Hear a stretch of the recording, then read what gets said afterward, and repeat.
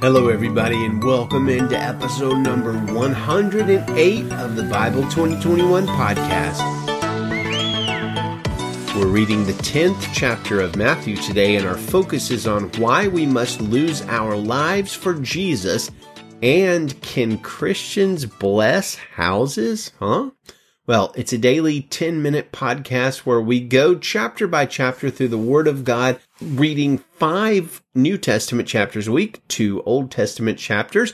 Welcome to new listeners in Laguna, Philippines, London, United Kingdom, Ontario, Canada, Assam, India, Salinas, California, Phoenix, Arizona, Grand Rapids, Michigan, and Nashville, Tennessee. Thank you all for listening.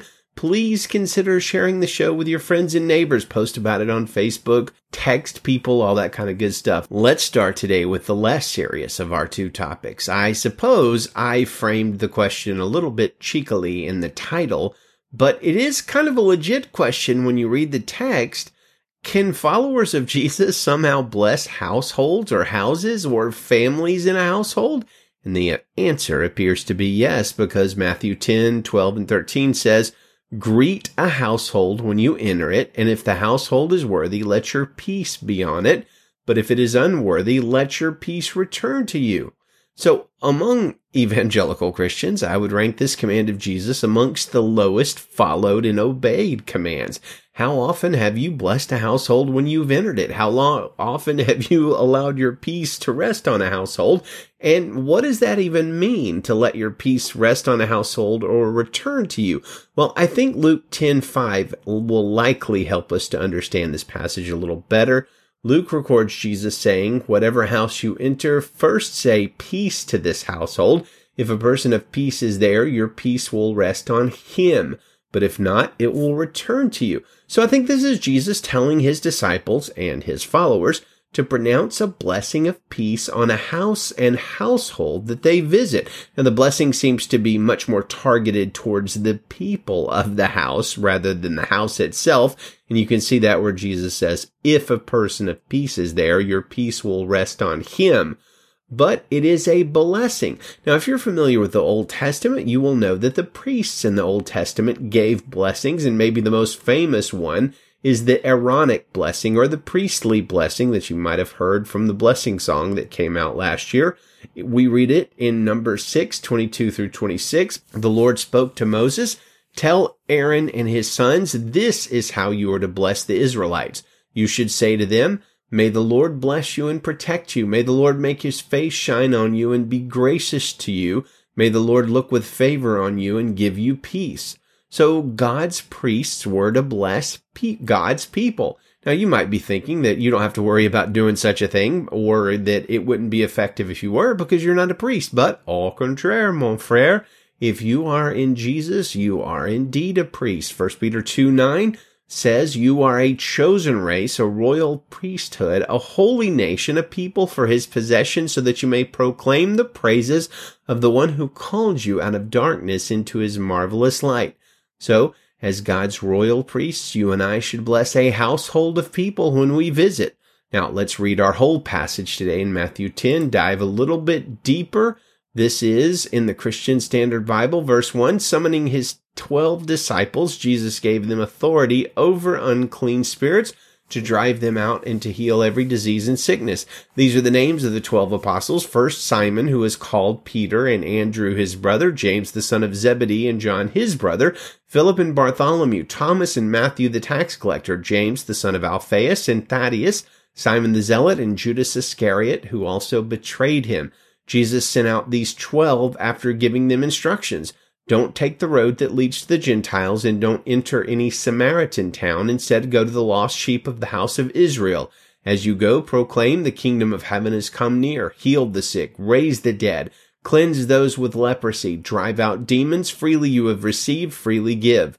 Don't acquire gold, silver, or copper for your money belts. Don't take a traveling bag for the road, or an extra shirt, sandals, or a staff, for the worker is worthy of his food.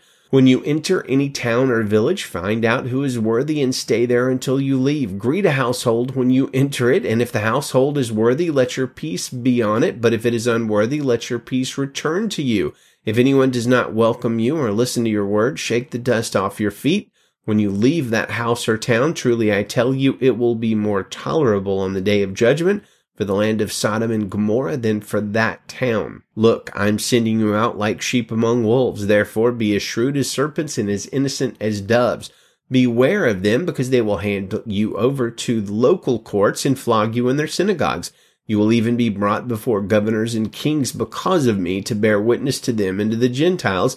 But when they hand you over, don't worry about how or what you are to speak, for you will be given what to say at that hour, because it isn't you speaking, but the Spirit of your Father is speaking through you.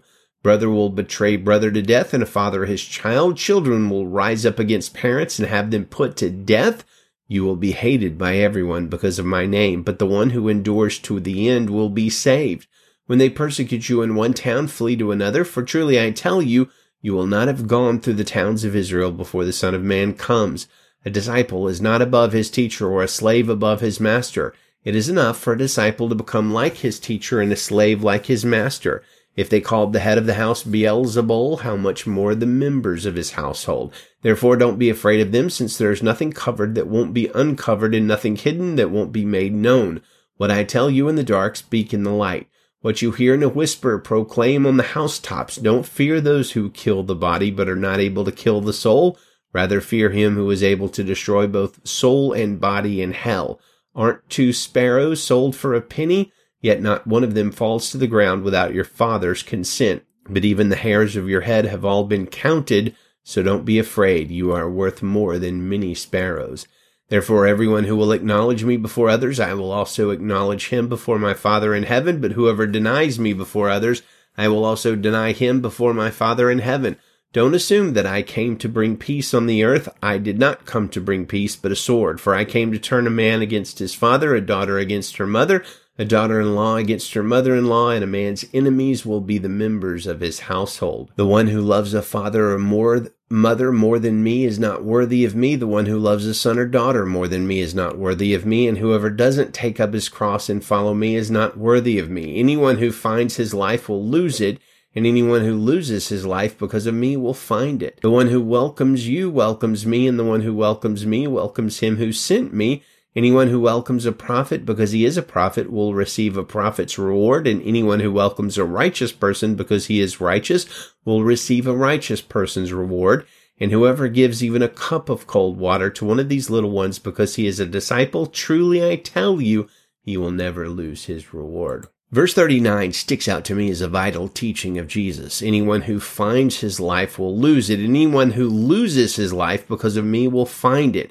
Now, Jesus expands on that concept a little bit later in Matthew 16:25. He says, for whoever wants to save his life will lose it, but whoever loses his life because of me will find it. Now, this is serious business. Like your life is at stake kind of serious business. And it's very upside down and counterintuitive as much of Jesus' teaching on the kingdom of God is. He says if you want to find eternal life in Jesus, you must lose sovereignty over your own life, bowing the knee to Jesus. Let's allow our friend Charles Spurgeon to splash some ice cold and sobering water into our face with his commentary on this passage. Spurgeon says, God grant you the grace to say, what can it matter to me what men say about me as long as I'm right? They cannot break bones with their jokes, and if they did, there have been Christians who have not only suffered the breaking of the bones, but the burning of their whole bodies for Jesus' sake sooner than deny his sacred claims. What did Jesus say? He that loses his life for my sake will find it. He who, to gain the whole world, would keep back a solitary truth is a huge loser for his pains. He is mean and base and not worthy to be numbered amongst those who follow the Lamb wherever he goes.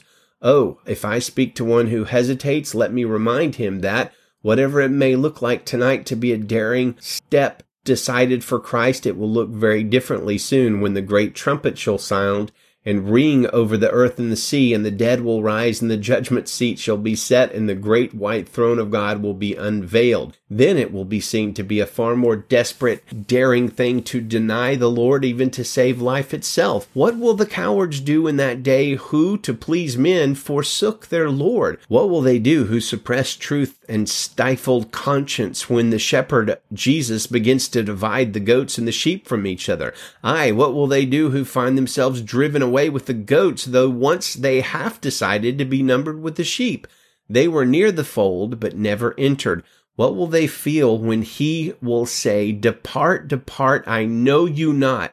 You knew me not in the day of my humiliation. You were ashamed of me in the world. You blushed at my name.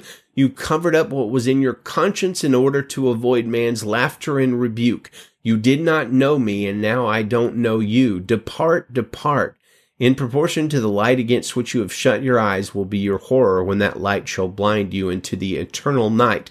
In proportion to the violence which you have done to your conscience will be the terror which your awakened consciences will work in you. In proportion to the nearness of the kingdom within you which you came shall be the dreadful distance to which you will be driven. Again, sobering words from Jesus, sobering words from Spurgeon. Let us not want to save our lives to the point that we lose them, but let us lose our life to Jesus so that we will find our lives truly. Let's close with our memory verse for the month of April, James 4:6. But he gives greater grace. Therefore, he says, God resists the proud, but gives grace to the humble. Amen. May the Lord give you a good Lord's Day, friends. Good day and Godspeed.